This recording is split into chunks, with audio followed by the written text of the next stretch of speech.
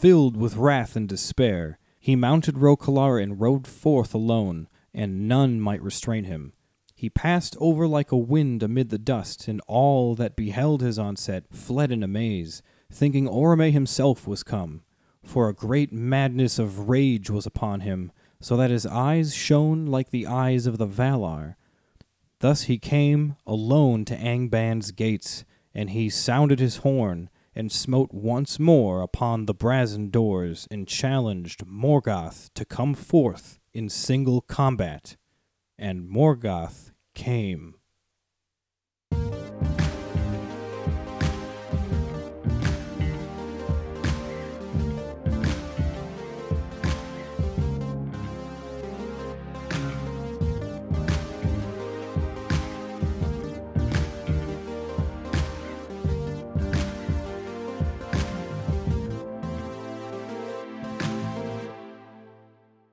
Hey guys, Hey there, welcome back. welcome back to Keep on Tolkien. Or welcome for the first time. Either way, Welcome. yeah, I'm Joel N., And I'm Danny J. and we are here with you guys today with episode 33, and this is part 2 of our new cool 3-part series of this season, Princes of the Noldor. Princes of the Noldor, where we cover any Princes of the Noldor we really feel like talking about. Whoever the hell we feel like. Yeah, because there's a lot of them out There's there. a lot of princes, man. And they're all really good characters. But They're today, all cool. Well, some of them aren't so cool. no, some of them are douchebags. Some of them are just Straight up.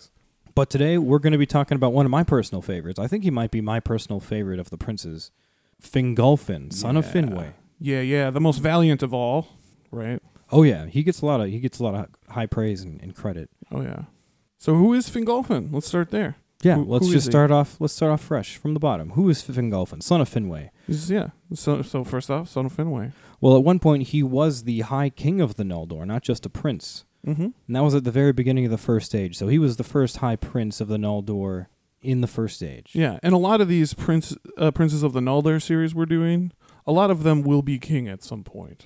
Right. But they are all princes of the Noldor for life, but they sometimes become king. So, Yeah, a lot of them Right. end up dying, yeah. as you come Spoiler to find. alert. Spoiler alert, a lot of the princes of the Noldor die. So yeah, so he's one of the High King of the Noldor at the beginning of the First Age. Another quick fun fact about Fingolfin, as you may have gathered from that opening excerpt, he is actually the only elf to have ever fought Melkor in hand-to-hand combat. Yeah, and we'll get all up in that in a little bit. That's such a rich scene. So let's jump into some names for Fingolfin. He doesn't have too many. One of his actual name is Nolo Finwë. He's also got the title of High King of the Noldor and King of Hithlum. Yeah.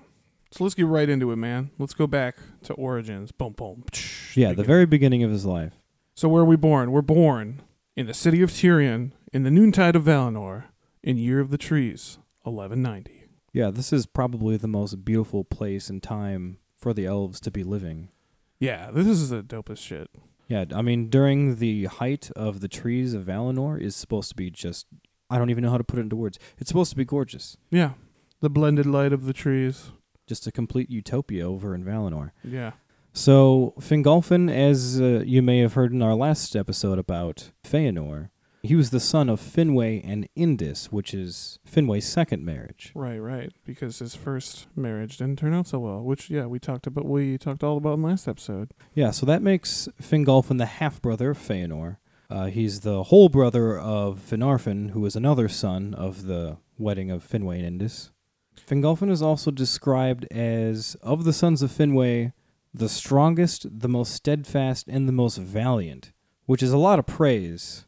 Yeah, especially for among the Noldor, you know what I mean? Right, because in my mind, I had always considered Feanor to be the strongest. Right, yeah. But it's directly written in the Silmarillion that apparently Fingolfin is the Is strongest. the strongest. I guess Feanor had the most fiery spirit. Right.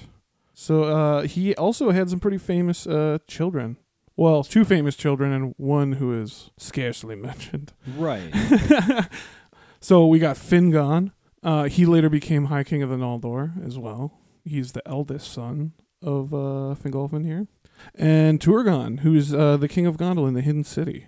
Yeah, we've talked about him a few times in the past. Yeah, you guys know him. Yeah, y'all know him. And then his Fingolfin's third child, the less spoken of, Aradel the White, Yes. the mother of Maglin. The mother of Maglin, yes, she's kidnapped by Eol, the Yep. Dark Elfin. Mm-hmm. So at one point Forcefully she's forcefully wedded to Eol, Yeah. and they have that whole unhappy storyline. You can refer back to our Tuor story, Yeah. That's learn all about that. in season 1, I forget the episode.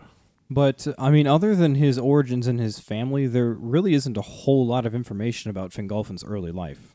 Other than, hey, he was born here, this was his family. Yeah, it's kind of like Jesus in that it just kind of jumps in. Right. It's like he was born of Indus and then, boop, he's an adult. Like, Yeah, most of the information starts around the time of the marriage of his parents, and then it jumps right over into his conflicts with Fëanor, which doesn't even happen Mhm. until they're full-grown adults. yeah, and I assume that they've been adults for a while at that point. Right, yeah. Because they're elves. So yeah. this might be 500 years into their full adulthood. Who knows? Yeah, they're old as hell. They're old. The Years of the Trees is a strange time, because I think the passing of time was a bit different, because this is before the sun and the moon. Yeah, so who knows what a year really is. Yeah, a year in the Year of the Trees versus a year of the sun and the moon, vastly different time spans.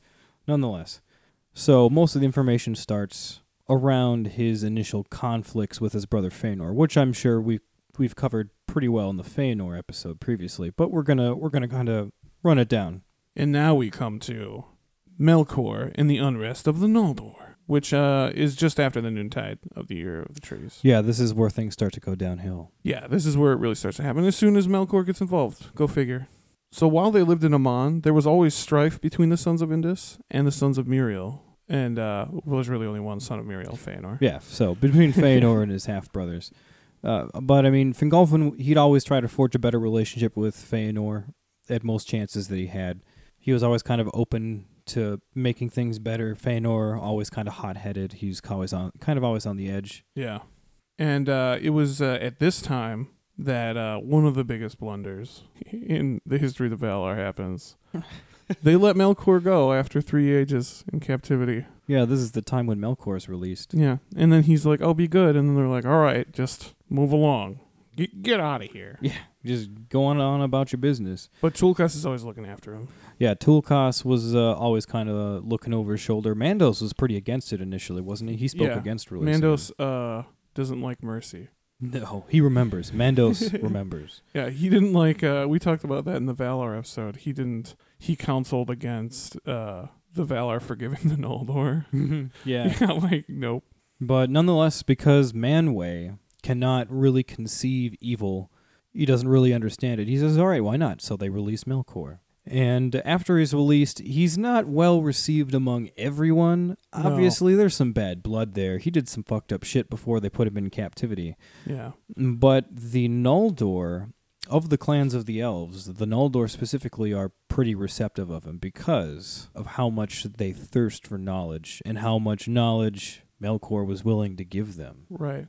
And for all intents and purposes, Melkor's pretty much the smartest guy around. Oh, yeah. Because he knows everything, a little bit about everything. Or he knows a decent amount about everything. Like, Right, like period. we covered episode 1 of this season. Yeah. In the Valar episode, he got more than just one part of the mind of Iluvatar when the Ainur were created. So he's pretty knowledgeable. I feel like that Valar episode is going to become like the Sundering of the Elves episode in which we just refer back to it like nonstop. Refer back. Yeah, refer back. You know Mandos. Talk about him in the Valar episode. Yeah, go check it out. But yeah, like the Noldor, they really dig Melkor. I mean, they like the knowledge that he can give to them. Yeah, I mean, he was initially being let free. He was pretty fair in speech. You know? He was trying to play nice with everybody. So he was trying to get on everyone's good side. Really worked with the Noldor. Yeah, and he did that for quite a while too. Yeah, he did. And after he got everyone's praise, that's when he started secretly sowing some lies and misinformation throughout the Noldor. They're always so eager to soak up that knowledge and they never stop to question whether or not all of it was true. So do you think Melkor invented fake news? I think it's safe to say Melkor was the one that invented fake news. Fake news, guys. Before they knew it was fake. So this sowing of lies and misinformation throughout the Noldor, this only deepened the wedge between Fëanor and his half-brothers, Fingolfin and Finarfin. Yeah. He went right for that because he saw that as the weakest link. Yeah, Feanor being the most hot-headed. Mm-hmm. Yeah, he was like, this is going to be a perfect situation to take advantage of, and he does. And Feanor's also prideful, and Melkor always knows he can exploit people's pride. Yeah, so he told Feanor that Fingolfin was going to try to usurp Feanor as the rightful heir to Finwë, because Feanor is firstborn. Yes. So he's trying to make him think, oh, Fingolfin's going to try to steal the kingship from you. Mm-hmm. And likewise, he tells Fingolfin something similar. That Feanor's going to try to screw him over somehow. Mm-hmm. And, this just makes things even worse in their family. Talk about family issues. Yeah. And yeah, eventually the lies really started to take roots in the minds of the minds of the Noldor.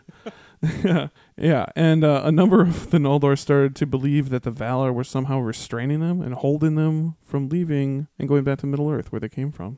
Yeah, so after High King Finwë caught whiff of some of this unrest going around, he summoned all of the lords of his house to a big council to try to resolve the issue. He's trying to make things better. Let's communicate. So Fingolfin, being pretty prompt, he was the first one to arrive at the council, and as he was there early, he was trying to talk to his father about potentially restraining the rash actions of Feanor, because Feanor does act pretty rashly, that is true. He does. But poor timing, because as he's talking about this with his father, Feanor himself comes striding in. And not only that, he comes in fully armed. Fully armed to the teeth. Yeah, which is the first time any weapons have been openly brandished anywhere ever. Yeah, and who taught them how to make weapons? Melkor. Yeah, the Valar didn't teach them that. Aule didn't teach them how to make swords. Yeah. So this is when we get our first conflict, one of our first big conflicts between Feanor and Fingolfin. We got a little excerpt from the chapter in the Silmarillion. But even as Fingolfin spoke, Feanor strode into the chamber, and he was fully armed, his high helm upon his head, and at his side a mighty sword. "So it is, even as I guessed," he said. "My half-brother would be before me with my father, in this as in all other matters." Then, turning upon Fingolfin, he drew his sword, crying, "Get thee gone and take thy due place." Fingolfin bowed before Finwë, and without word or glance to Feanor, he went from the chamber. But Feanor followed him, and at the doors of the king's house he stayed him, and at the point of his bright sword he set against Fingolfin's breast. "See, half-brother," he said, "this is sharper than thy tongue. Try but once more to usurp my place in the love of my father, and maybe it will rid that Noldor of one who seeks to be the master of thralls." Yeah, so we got Feanor making quite a scene here at this, what was supposed to be a nice council to figure out what was going on. Yeah. I love how both of us read Feanor dialogue there, and we both had the same voice for Feanor. I think it's because we're both basing it totally off of... the dude from the audiobook. Yeah. Oh, yeah. That is the Feanor voice. Robert... Awesome. Martin Shaw. Martin Shaw. He's awesome. Read... get the Silmarillion by Martin Shaw. He's fucking amazing. Oh, yeah. That audiobook is wonderful. Yeah. But, yeah, so we've got Feanor here making public threats to Fingolfin. The first time anyone's ever brandished a weapon, and he straight up sets it on Fingolfin's chest and threatens to basically kill him. Yeah, he'll kill him right there. But, I mean, after such a public scene, the whole source of all these problems and misinformation was figured out pretty quickly. Yeah, they pretty quickly got them out of it. After that, everyone was kind of like, what the fuck is going on here? Hold on, everyone hates each other for no reason and is very confused?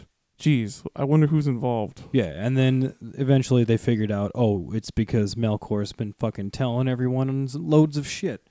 So, at that point, they realize it's Melkor, but it's too late. And this is when we get to the, what they call the Darkening of Valinor. And the journey to Middle-earth. This is at the tail end of the Years of the Trees, guys. Yeah, this is kind of the decline of everything. So Melkor, having been found out, of course, is nowhere to be found. Exactly. And he had quickly fled south over to the dark region of Avathar. And there he meets and allied with the demon that takes the shape of a monstrous spider, Ungoliant. Have we talked about Ungoliant before? Oh, yeah. Yeah, we've talked about her. Yeah, we've mentioned Ungoliant, I think, a couple times. Yeah, we talked about her at length in the Women in Tolkien episode, I'm pretty sure. Yeah, Ungoliant and one of Ungoliant's famous spawns, good old Shelob. Shelob. Yeah, so in the year 1495 of the Years of the Trees, this is when Manwë holds a feast for the reconciliation of the Eldar. It's a big feast, basically. It's a big holiday that they hold yearly in Valinor. And at this feast, Fingolfin, he publicly forgives Feanor. Yeah, I think it's been a while at this point. I think as a result... Wasn't it like 7 years or something Something like that? Because, Feanor got kicked out. He was banished from Tyrion for I think 7 years. Right. Yeah. But they invited him to this party, and everyone's in a good mood, and there Fingolfin publicly forgives Feanor, and everything seems to be all peachy again. We got a lovely little quote about what happens at the party. Then Feanor took his hand in silence, but Fingolfin said, "Half-brother in blood, full brother in heart will I be. Thou shalt lead, and I will follow. May no new grief divide us." "I hear thee," said Feanor. "So be it." But they did not know the meaning that their words would bear.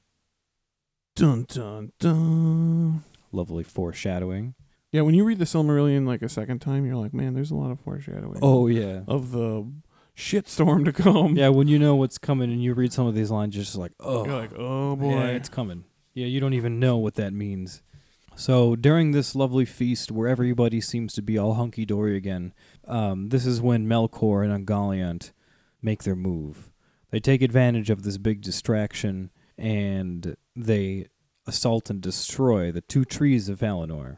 It's probably the worst crime that anyone's ever committed. And then shortly after that, isn't that on their way out, that's when he kills Finwë, right? Yes, he goes up to Formenos, kills Finwë, steals a whole shitload of jewels, and most importantly, the Silmarils. The 3 Silmarils. And dips the fuck out. Yeah, so this is basically the breaking point for Feanor's decision to leave Valinor.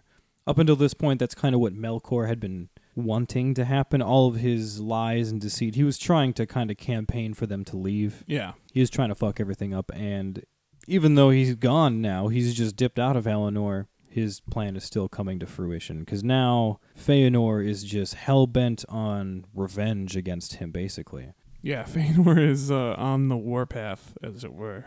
So after the death of High King Finwë, Feanor rallies up all of the Noldor that he can get, and he gave a passionate speech urging the Noldor to leave Valinor. Yeah, this is like the George Patton from Patton, the movie, speech. This is going to get everybody. This is going to get everybody up. Yeah, and he convinced pretty much everybody. Yeah, almost all the Noldor, yeah. And Fingolfin thought it would be unwise to leave, but he didn't want to abandon his people to the rash leadership of Feanor. So he thought that Feanor was not the greatest leader, and he didn't want to have his people subject to that. Yeah, I think that's just a good, that's a good example of Fingolfin being a good leader. Because even though he doesn't want to go and leave Valinor with Feanor, he realizes that's what his people are doing, and he does not want to leave his people up to the rash leadership of fucking Feanor. So he goes with them to try to, I guess, help them, save them from poor leadership. Yeah. And also, how would it look? He just told them, where you go, I follow. Right, exactly. Yeah. After they had this lovely heart-to-heart moment. So he's making good on his promise. And Fingolfin also had the largest host of the Noldor that were going to leave on the journey. So all the Noldor decided to go, and Fingolfin led the majority of them, which also caused them to travel slower. Yeah. Feanor's host was all out there like, let's fucking do it, man. Let's get out of here. And they just took off. Yeah, they just booked it. They're all inspired to leave. Mm-hmm. Yeah, I imagine Feanor's friends would be almost as fiery as he. Oh, yeah, I'm sure. So not long after setting out, Feanor, in his attempt to get to Middle-earth, he realizes he needs boats to get there, so he tries to seize the fleet of the Teleri ships in order to get to Middle-earth. Yeah, and what this turns into is a big misunderstanding that generally becomes known as the kinslaying of Alqualande. And that being the Teleri weren't going to give him... Well, it's more confusing. It's confusing in more ways than one. You'll see why. We'll get into it right now. Yeah, like we mentioned, Feanor's host was moving quicker, so they arrived to the Teleri first. They arrived to Alquilande first, and they're the ones that were very insistent upon taking the ships. Mm-hmm. Fingolfin would not have wanted to do that, obviously. But Feanor, since he was there first and no one else was there yet, he decided he was going to go ahead and try to fucking fight the Teleri to take their ships. Yeah. That was not a misunderstanding. That was just Feanor being a dick. Mm-hmm. The problem came when Fingolfin came late to the fight. Yeah. So he came with the largest host of Noldor, and they come up to Alquilande, this wonderful bay where they have all these beautiful ships, and they see that all of a sudden the fucking Noldor that went ahead of them are now fighting with the Teleri, and people are dying, and they're like, well, shit, Yeah. let's go help our people. Yeah, like if you're out at the bars or something and you see your friend getting his ass kicked by somebody, you don't like, well, let's see who started this fight. Well, hey... Joel, hey, are you in the... I realize you're getting your ribs broken right now, but are you in the wrong here? Should I help you? Who should I help, you know? Maybe you did something really wrong and I should help him kick your ass. Who knows? Right.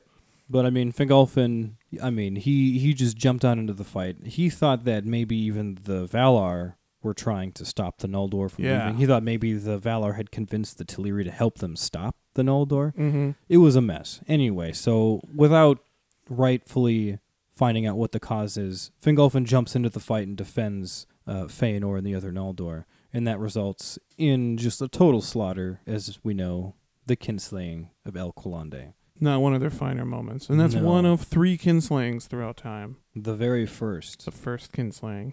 And that kinslaying is kind of what brings about the doom of Mandos. Yes, indeed. Which is actually what we come to next. So after the slaughter and the theft of the ships, the Noldor go north a little ways and they encounter a dark hooded figure. And it's not really said whether it's Mandos himself or a herald of Mandos. I think it was... I always thought it was Yanwe. You thought it was a Yanwe? That's what I always... Because usually when, like, somebody's got to go say some shit to somebody... It's usually Yanwe. It's usually Yanwe, yeah. But it was just a dark a dark hooded figure, and they see him on top of this hill not far from them, and he proclaims the doom of Mandos as a result of the kinslaying. And after the declaration of the doom of Mandos, a bunch of them are like, fuck this shit. Like, this was obviously a mistake. Yeah, the host of... everybody in Finarfin's host is like, we're sorry, can we go back? Mm-hmm. And they do, yeah. They're allowed to leave. Yeah, they repent, they turn around, and they head back to Valinor. And they have the favor of the Valar after that. Yeah. But the rest of the Noldor all just kind of double down on leaving. Because they're like, well, we fucked up this much so far. I guess we might as well keep on going. And one night, shortly after the doom of Mandos was given, Feanor and those most loyal to him, they depart in the Teleri ships in secret. Yeah, they just straight up say fuck it to the rest of the Noldor, I guess. After they realized they weren't going to ferry everyone across with these ships that they just committed an atrocity for. And they're like, well, I guess it's one more atrocity. Fuck the rest of the Noldor. And they set them ships on fire at a place called Losgar, and that becomes known as the burning of the ships at Losgar. Yeah, and Fingolfin's host can see the burning of the ships from the other side of the sea, and that's how they know that they're fucked. That they were fucked. They were betrayed. Yep. Feanor wasn't about to send the ships back to help them. And they've already committed to leaving Middle-earth, so there's one more. Right, so Feanor really fucked over Fingolfin here. Yeah. This was like one of the biggest fuck yous ever. Yeah, dude. And this forces the host of Fingolfin to travel a pretty dangerous place called the Helcaraxe, which is an ice shelf, more or less, like a glacier, kind of, like a bunch of glaciers. I mean, it's kind of like the equivalent of the Bering Strait. Right, yeah, it's where where a bunch of ice is like in between 2 continents. Yeah, so it was literally the only way that they could get to Middle-earth after the ships were gone. So they had to basically cross like a Middle-earth version of the Bering Strait. But it sounds a lot shittier than the Bering Strait. Yeah. So it's described as vast fogs and mists of deathly cold, and the sea streams were filled with clashing hills of ice and the grinding of ice deep sunken. Yeah, and I think it was it Ted Naismith who had that really awesome picture of the crossing of... Yeah, I think so. If it's awesome and from the first age, it's probably Ted Naismith. Yeah, and it just looks like a real desolate place. You should check it out. And so along the way, they lost what it was like. We saw somewhere somebody tried to estimate how many people died in the crossing. It was like thousands of people. I heard one number that was like 2 million or something like Jesus that, and I'm like, Christ. there's no way. I don't think 2 million of them died. That's genocide. There's 2 million of them died on the way over. Yeah, way. it was an outrageous number. But I mean, when you think about it, they were the largest host. Yeah. And they had thousands of people, and they had to just cross this strait of just broken ice sheets, and they lost a lot of people, including is it Turgon's wife? Yes, Turgon's wife, I believe. yeah, it was Turgon's wife that died, Yeah, and he never remarried after that. never remarried. Yeah, it was that's a sad story on its own, but I'm sure we'll talk about Turgon in the future.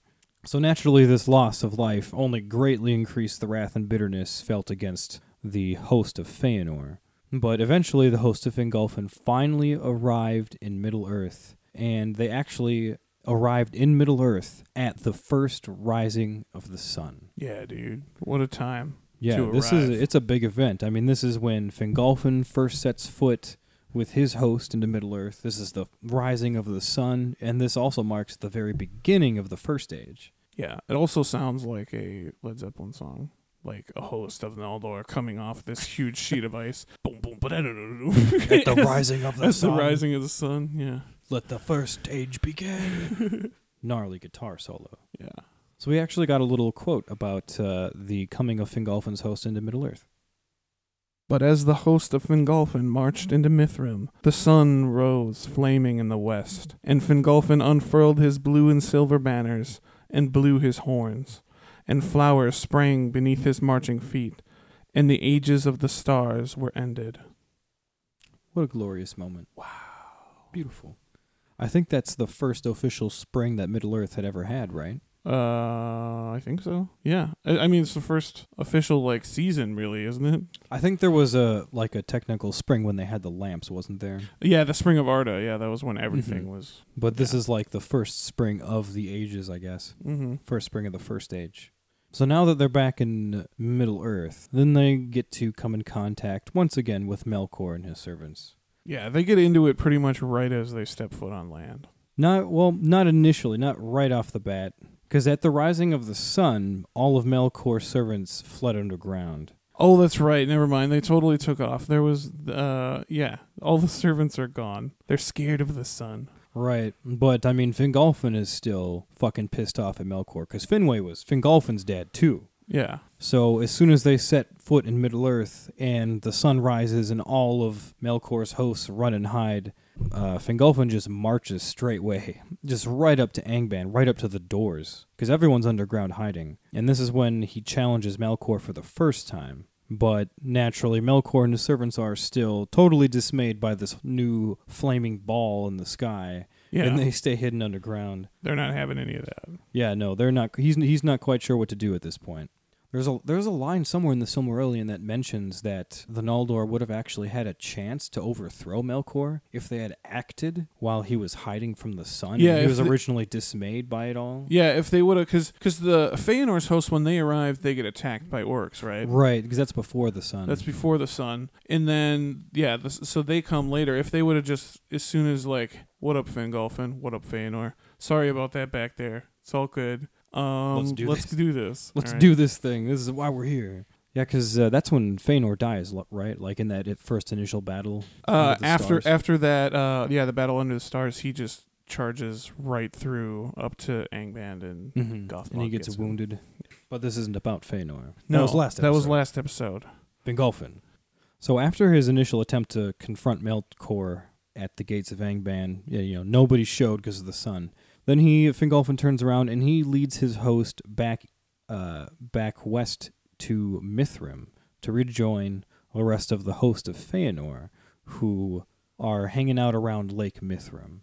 And so this is going to be the first time that these two hosts have met up. Seen each other since the one fucked the other over. Mhm. And I mean, that's a pretty big fuck over. Like, they had to cross the Helcarax to get dude. here. I'd be mad. Yeah, I mean, due to that tension, the hosts of Feanor actually had to relocate to the south shore of the lake Yeah. because they just weren't going to get along. Yeah, they were just like, we'll move to that side of the Yeah, lake. they were the smaller, they were the smaller hosts, and they're kind of the ones in the wrong. So they're like, I guess we'll just I guess we'll take our leave. We'll take our leave and go to the other side of the lake for now.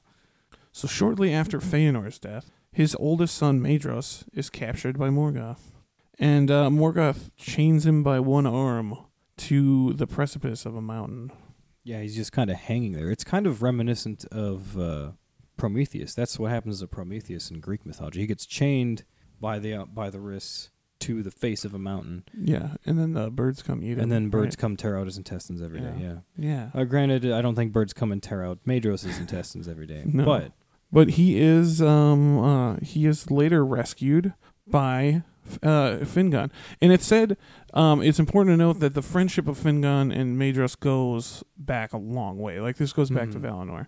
So when they burnt the ships at Lothgar, which we talked about in the last episode, Maedhros refuses to take part in the burning of the ships because he knows Fingon's on the other side. And he's not about to screw his cousin over. Yeah, Maedhros and Fingon's friendship goes back before any of the bad blood was around. And just in general, of the seven sons of Feanor, I mean, they're pretty much all dicks because they all do terrible shit. Yeah, they do terrible things. But Maedhros is the coolest. Yeah, he's the least dickish of them. He's the one that actually has some shred of humanity that we see now and then. Like, like the friendship with him and Fingon. So kind of as an act of goodwill between the houses, Fingon goes and rescues Maedhros from the face of this mountain. Yeah. And he initially gets there and he sings, right? And Maedhros hears them and he asks him to kill him with his bow.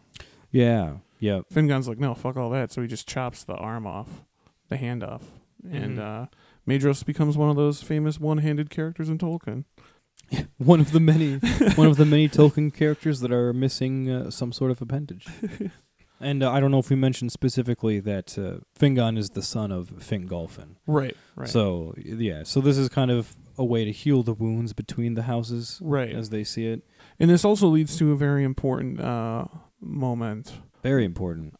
Because at this point, because Feanor's dead, High King of the Noldor is Maedhros, because he's the eldest son of Fingon. Of Feanor, excuse me.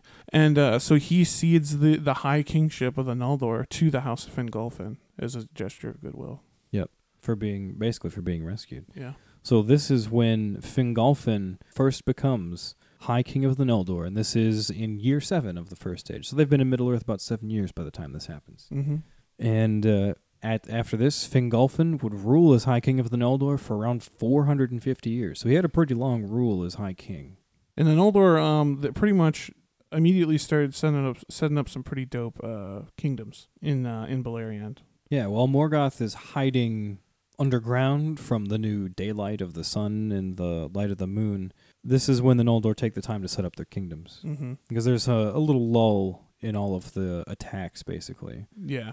And what attacks did happen during this time, after they got all their kingdoms established, I mean, they were repelled super easily. Because, I mean, after the Noldor got They're dug in. Yeah, they're dug in. They got all their kingdoms established, and Melkor is still not quite on top of this whole sun business. So the attacks that come after that are all repelled with relative ease. Yeah. It's a really nice time for the Noldor in Middle-earth. And after what is known as the Dagor Aglareb, that's the glorious battle, right? Yeah, it's like a complete victory for the Noldor. That was a crushing victory where the Noldor just crushed the forces of Melkor. And after that, it established what was called the Siege of Angband, and it was relative peace. And he ruled Fingolfin ruled from within Hithlum. Yeah, it was a peace it was like a watchful peace that lasted something like 400 years, around. And we've got a little excerpt about that. We've got a little excerpt about the Dagor Aglareb, the glorious battle. But Fingolfin and Maedhros were not sleeping, and they came upon the main host of Melkor from either side as it was assaulting Dorthonion. And they defeated the servants of Morgoth, and pursuing them across Ardgallen, destroyed them utterly, to the least and last, within sight of Angband's gates.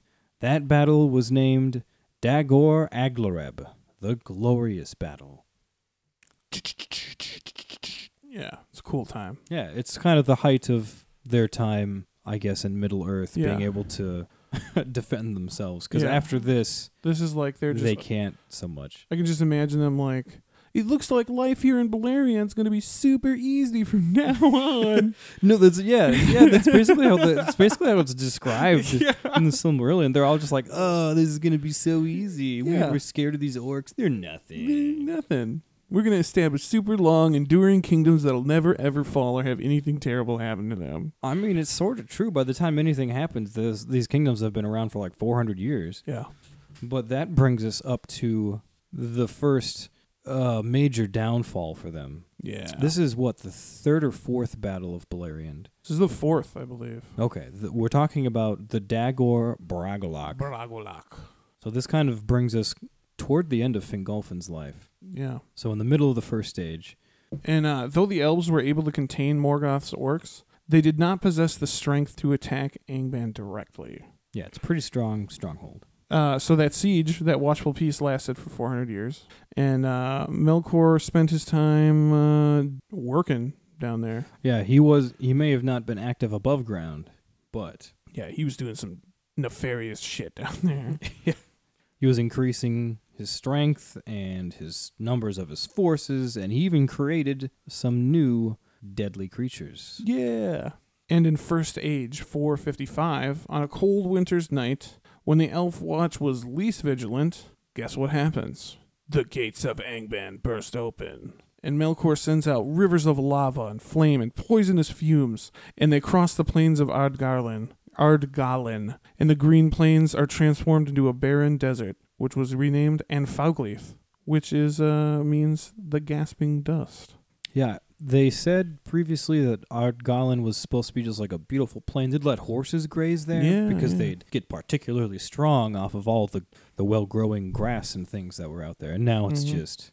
Yeah, can you imagine like this big, desert. like a big prairie? So it's like mountains on one side, big prairie, and then an evil-looking mountain, like three mountains over there. Evil peaks with like smoke coming out of them. Yeah, but just in the middle, beautiful prairie land. Just vast prairie. It's supposed to be gorgeous. I imagine this somewhat like southeastern Minnesota before farming. Prairie, a lot of prairie lands. Yeah. So in this immediate onslaught, this bursting forth of fire and fumes, many, many elves were immediately killed by the flames. I mean, it was supposed to be like rivers of flame and lava that just like came rolling out from Angband. Not good. And behind the flames came Balrogs, trolls, legions of orcs, Glaurung, and other monsters that they don't really name. So this isn't just some band of orcs that they've been dealing with trying to attack one of their strongholds. They've already completely eradicated anyone in front of them with lava and fire, and now there's like... And now they're bringing out the tanks, essentially. Yeah. Just monsters, man. We've got a quote about the initial onslaught of the Dagor Bragolak here from the Silmarillion. Then suddenly Morgoth sent forth great rivers of flame that ran down swifter than Balrogs from Thangorodrim, and over all the plain. Thus Ardgalen perished, and therefore its name was changed, and it was called Aunfauglith, the gasping dust. Many charred bones had there their roofless grave, for many of the Noldor perished in that burning, who were caught by the running flame and could not fly to the hills. In front of that fire came Glaurung the Golden, father of dragons, in his full might, and in his train were Balrogs, and behind them came black armies of the orcs in multitudes, such as the Noldor had never before seen or imagined. War ceased not wholly ever again in Beleriand. Yeah, so there goes your little peace, your little era of peace. Yeah, it's done. This is the beginning of the Dark Times, as we've described it before. This is actually when the three chief tales of the First Age take place. Yeah, well, yeah, this is where they after begin. this. This is kind of the setup point for the three major tales. Yeah, I feel like a lot of the stuff. Well, I mean, the Nirnaeth is. Well, the Bragolak sets up Beren and Luthien. Right, which is the first. Yeah, which is the first. Yeah, I'm sorry. Yeah, you're right. And yeah, I feel like everything up until this point, like everything that's happened in Middle-earth up until this point, has kind of been like a long prologue up until this point. Mm-hmm. And I feel like this is when shit really hits the fan, and this is when we really start to get some of those super rich Tolkien stories from the first age. This is when it stops getting so broad. Right. When the stories like start to kind of flourish a little bit more. Because this might just be my observation, but I feel like a lot of the major stories that Tolkien likes to tell usually take place in, like, I don't know, in a part of history where you're thrown into the middle of something. Yeah. He doesn't use his big stories to, like, build up civilization or anything. Like, his major stories start when shit starts happening. Exactly. Yeah. They're all like major historical events are always the linchpin for his smaller stories. Exactly. Yeah. So we have, or will at this point, I guess I'm not quite sure where it is at this point, we will go over some of the major battles of Beleriand more in depth. But for this point, for this episode, we're just going to kind of review what the general results were of the Dagor Bragollach, because it was a major point in history. So let's get into who dies. Yeah. Let's start off with all the death. All the death. So, Agnor and Angrod of the sons of Finarfin, those are Finrod's brothers, they are killed. Dead. And Bregolas from the house of Beor, he's dead. Yeah, because at this point, we hadn't mentioned quite yet in this episode, but men have recently entered Beleriand for the first time. Right, yeah, we didn't mention that. This battle involves men. Yeah, this is one of the first major battles to involve men. Yeah. Or I guess the slaughter of men. The wholesale slaughter of men. Yeah. Also, Hador from the other house, the house of Hador is killed. From the namesake. Yeah, from Dorloman, yeah. And then Maglor's horsemen were burned alive on the plain of Lothlan, which was a fun part of the battle. Yeah, that whole at the very beginning of the battle, all that running flame just torched all the open plains, all the horses and the horsemen. Yes, and the death toll for the elves was very high. It was pretty high for everybody, but the elves, they took the brunt of it. Yeah, it was. I mean, that's kind of where Melkor's gripe is with the elves. We tried to find specific numbers for the death tolls, but I couldn't find anything. I don't know if you'd seen anything. No, not really. But it was supposed to be just outrageously high. And you are a dwarf expert. Dwarves are not in this battle, correct? Right, not yet. Not yet. Mm-hmm. But they are in the Nearnath. Yes. Yes. Oh, yeah. Oh, yeah. Oh, yeah. Oh, yeah. So at this point, after the battle, Tolsirian and Maglor's Gap were both taken, and that gave Morgoth basically the entry to go south into Beleriand that he was looking for. From either direction. From either direction, Yeah. yeah. From the northwest or the northeast, he was able to just spill down and do whatever he wanted. Mm-hmm. And Finrod and Orodreth, they fled back to Nargothrond from Tolsirian because... Yeah, they were the ones holding that gap. Yeah, because Tolsirian they originally called Minas Tirith, which, as we know from our Minas Tirith episode, translates to... Silver Tower, White Tower? Tower of Guard. Oh. Yeah, Tower of Guard. Sorry. Yeah, but anyway, that's all fucked up. Sauron takes control of that. Celegorm and Curufin, they also go back down to Nargothrond. Yeah, because Celegorm and Curufin's land, that was up in the northwest near Maglor's Gap. That got all fucked up. So they had to find some place else to go. So they were kind of refugees in Nargothrond after that. Maglor retreated back to his territory with heavy losses, and he was in a place called Himring, which is over in the northeast of Beleriand, correct? Yeah. Mm. Yeah, Caranthir fled down south to Amon Ereb with Amrod, his brother. His brother. I think that's where Amrod and Amros, I think that's where they were hanging out. That's where they were based, down in south. And Morgoth's orcs took the mountain forests of Mount Rainier. Excuse me. I always want to say Mount Rainier because that's in fucking Washington. Mount Rainier, and they defiled Lake Helivorn, which sucks. I imagine that one of the best ways to wholesale defile Lake Helivorn would be, have you ever seen that video with the Cannonball Duke? You ever seen that? Yeah, I think so. Where that dude... I think I've seen it as a repeating gif. It's just someone with a naked dude on the dock. It's a video, yeah, and it's a naked man who jumps off of a dock, and before he hits the water, he takes his shit, and the turd just bloops into the water just before he does. So I imagine the orcs are doing this constantly. They're just shitting into the They're lake. just cannonball duking. Like, that's how... They're like, Master, we must defile the lake. How will we do this? And they're just like, Cannonball Duke! And then it's just thousands of orcs pooping in the water. I love that video. It's super funny. Yeah, it's one of my favorite favorite things. things. Sprinting off a dock and then pulling his knees up for a cannonball and just... Yeah, it's that person's a hero. I always feel concerned for his dog who jumps in after Yeah, the him. dog jumps right on top of the turd. Anyway, we digress. So High King Fingolfin, he was so distraught and enraged by the loss that he rode straight to Angband and confronted and fought Melkor himself. And that's what we talked about in the beginning. Yeah, that was the opening excerpt, was his ride over there.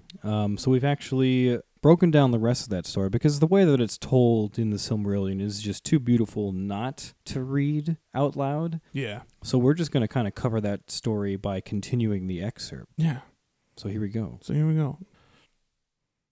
Then Morgoth hurled aloft Gron, the hammer of the underworld, and swung it down like a bolt of thunder. But Fingolfin sprang aside, and Grond rent a mighty pit in the earth, whence smoke and fire darted. Many times Morgoth essayed to smite him, and each time Fingolfin leaped away, as a lightning shoots from under a dark cloud.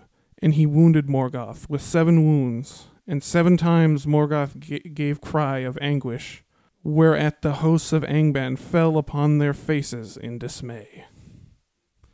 Yeah, that was like...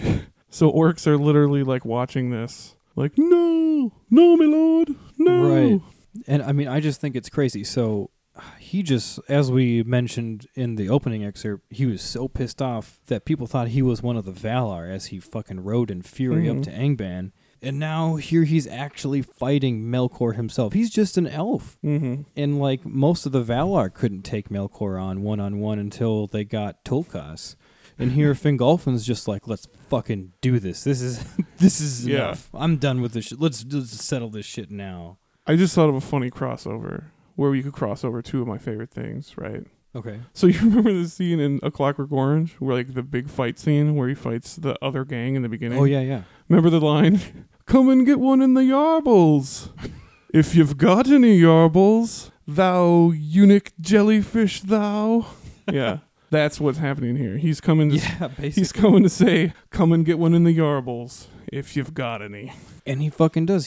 He's just an elf, and he wounds Morgoth 7 times. 7 times. That is super impressive. And one of which is he mutilates the shit out of his foot. Yeah. To the point where he never like walks right again. Like, yeah. An elf wounded Morgoth 7 times and then fucked up his foot to the point where he had a limp forever. Like, that's saying something. Mm-hmm. Damn. So let's continue this excerpt, part 2 of the excerpt. Here we go. But at the last, the king grew weary, and Morgoth bore down his shield upon him. Thrice he was crushed to his knees, and thrice he arose again and bore up his broken shield and stricken helm. But the earth was all rent and pitted about him, and he stumbled and fell backward before the feet of Morgoth. And Morgoth set his left foot upon his neck. Yet, with his last and desperate stroke, Fingolfin hewn the foot with Ringil, and the blood gushed forth black and smoking, and filled the pits of Grond. Thus Fingolfin, High King of the Noldor, most proud and valiant of the kings of old, died. Right on. Yeah, and when Fingolfin died, he was 3,426 years old. Just a young boy. Just a young strapping lad. There's no Círdan the shipwright, that's for goddamn sure. No Círdan. Círdan the shipwright. Is that the first Círdan Galadriel. is that the first Círdan the shipwright reference of season 3? That might be. Yeah. Yeah, go back and check the season finale of season 1. Check the tapes. Círdan the shipwright, our favorite character. But back to more solemn topics. Yes. After Fingolfin died, Melkor took his body and broke it, and was about to throw it to the wolves for dinner when Thorondor took the king's body, Thorondor being the lord of the Eagles of Manwë. Yeah, you get this epic moment. I mean, I guess it's not epic at all. It's quite distressing because there was this epic battle, and then Fingolfin gets killed, and Melkor is about to... He already broke his body. I don't even quite know what that... I feel like that he just means... fucking broke it. Like that's took it in his 2 hands and just... like the rabbits, and like he's about... Gollum. Yeah. Is it Crunchable? Yeah. He's about to throw it to his wolves when this giant eagle comes down. Which we just learned is 100... Its wingspan is 180 feet. Yeah. It's huge. Thorondor's wingspan, tip to tip, 180 feet. Imagine that. That's got to be like crazy. 80-foot wings on you. Like how thick the body of the bird is. Right. I don't know. All right. I don't know. It's a huge freaking bird, guys. It's a big old bird. Big bird. Big bird, yeah. We've actually got another little excerpt about Thorondor fucking up Melkor. And Morgoth took the body of the Elven king and broke it, and would cast it to his wolves. But Thorondor came hastening from his eyrie among the peaks of the Crissaegrim, and he stooped upon Morgoth and marred his face. The rushing of the wings of Thorondor was like the noise of the winds of Manwë, and he seized the body in his mighty talons, and soaring suddenly above the darts of the orcs, he bore the king away. It's one epic bird. Yeah. Like we said, 30 fathoms wide, 180 feet. Yeah. Fucking massive. And he fucked up Melkor's face, too. Yes, that's another thing. I was just talking to somebody, one of our fans on the internet, and he was telling me that he's pissed off that people do first stage artwork, and they show Melkor. They don't add the 7 wounds and the facial, like his foot isn't fucked up like it should be, and they don't add the scarring on his face. Yeah, it's true, because didn't he have like a major scar over one of his eyes or something like that? Yeah, because he nearly got blinded by fucking Thorondor. Yeah, in that fight, he got 7 wounds. He got his foot all marred and fucked up, so he got a limp. And then he got one of his eyes fucked up. Like, yeah. Fingolfin didn't kill him, but damn, just him and Thorondor together in that one assault, they fucked him up more than anyone else. He'll never forget that, that's for sure. Yeah, gosh darn it. That'll be a fight you'll never forget, that's for sure, huh? Oh, and then every time I think of how much that fucking sucks, I just think of that awesome scene when he gets his feet hewn out from under him. Yeah. At the end of the first when stage. They cut the remainder of his 1.5 other feet. Yeah. He begs for pity, and they're just like, fuck you, Melkor. Goodbye to your feet. Chaining you up. You're done. You're done. So Thorondor, he brings Fingolfin's body to a mountaintop overlooking Gondolin. And there, Turgon built a cairn over the remains. And it stood until the changing of the world, maybe. Yeah. Yeah, that's another one of those geographical points that they say like stayed as an island. No, that's for true. A while. This is an island for a while. Yeah, and then at the end of the Second Age, it gets destroyed. Yeah, I think so. I don't really know. They don't. At the end of the Second Age, they don't really say what gets disappears destroyed. And what doesn't. But so things do. I like to think that the island where his cairn is still there. I like to think that Tol Morrowind is still there, the saddest point. Yeah, ever. saddest point in history. And then they say also that the peak of Numenor is still an island somewhere. Yeah. The Menel Tarma. Yeah. That's actually, I think that has a lot to do with the Unfinished Tales, right? Yeah, I think they talk about that. They talk about that a lot. Yeah. The secret island. Yeah. Anyway, sorry. Well, okay, so that's the death of Fingolfin, everybody. Yeah. Sad to see him go. Yeah, that fight scene with him and Melkor, I think, is like one of my favorite fight scenes, because that's like what you would have expected out of Feanor. Yeah, dude. But Feanor was too brash and he died. Yeah, Balrog's got him. So after Fingolfin's death, his son Fingon went on to be High King of the Noldor. And Fingolfin became known as the strongest, most steadfast, and most valiant of the sons of Finwë. And he is also called the most proud and valiant of the elven kings of old. So he's just given a buttload of titles. Because I mean, who else rode up and fought Melkor hand to hand? Yeah, man. Nobody. That's who. Nobody. All right, guys. So what did we learn about today, man? We learned all about Fingolfin, Prince of the Noldor, right? Yeah. So we kind of learned about his origins, his history with his family early on. His family history. His family, yeah, that's a mess. We learned all about his travels to Middle-earth and then some of his confrontations after he got there. Setting up kingdoms and then eventual downfall. Yeah. Fingolfin's history is pretty key as basically a prelude to all of the, like we said, the major tales that happen in the First Age. Yeah. I don't know. I really like Fingolfin. I think he's probably my favorite of the princes of the Noldor. I don't know about you. I might like... Well, I have this weird love-hate relationship with Feanor, but I also really like Felagund. Yeah, Felagund is probably a very close second for me, because Finrod Felagund is like, I think he's described as the fairest, right? The fairest of all the elves. Yeah, the fairest and most beloved, yeah. He's quite noble, too. So we might be talking about that next week? I don't know, right? Maybe? I guess we'll find out. I guess we'll find out. All right, guys. Well, thanks so much for listening. This has been Keep on Tolkien. Well, yeah, this has been part 2 of our 3-parter on Princes of the Noldor. Thanks for listening through with us. Yeah, and so hit us up on social media in the off time, guys. We got a Facebook, we got a Twitter, we got an Instagram, and a YouTube channel. Oh yeah, and you can pretty much find the podcast anywhere that you listen to podcasts. If you have to go out of your way to find this, just go check out wherever you normally get your podcasts, and we should be there. Yeah, the podcasting app that I use has us on it. Oh yeah, which is really weird because I use it to listen to all the NPR podcasts and all that stuff. And then you get all the updates of everything. I get updates from us. It's like I can tell when Joel has uploaded the episode because a notification comes up from my casting app. Oh, there it is. Yeah.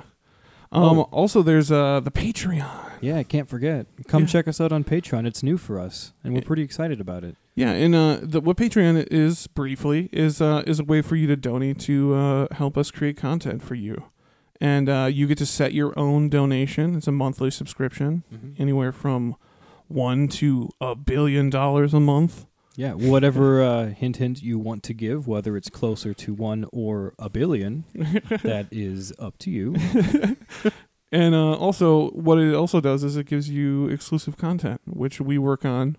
And it's all really fun, too. Yeah. We kind of designed the Patreon stuff to be really fun. Yeah, it's a thank you for helping us out, because every dollar that we get in Patreon does seriously help us out a lot with keeping things going. And so we thought we'd do some fun stuff. I would say that, would you say, Joel, that the Patreon content is Keep on Tolkien unbridled? Oh, yeah.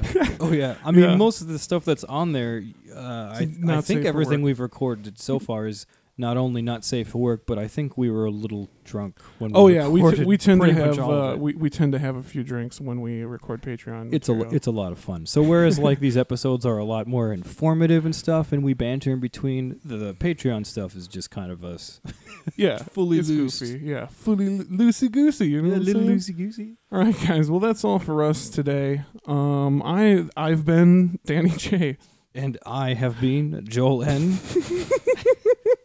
And as always, guys, keep on Tolkien. Keep on Tolkien.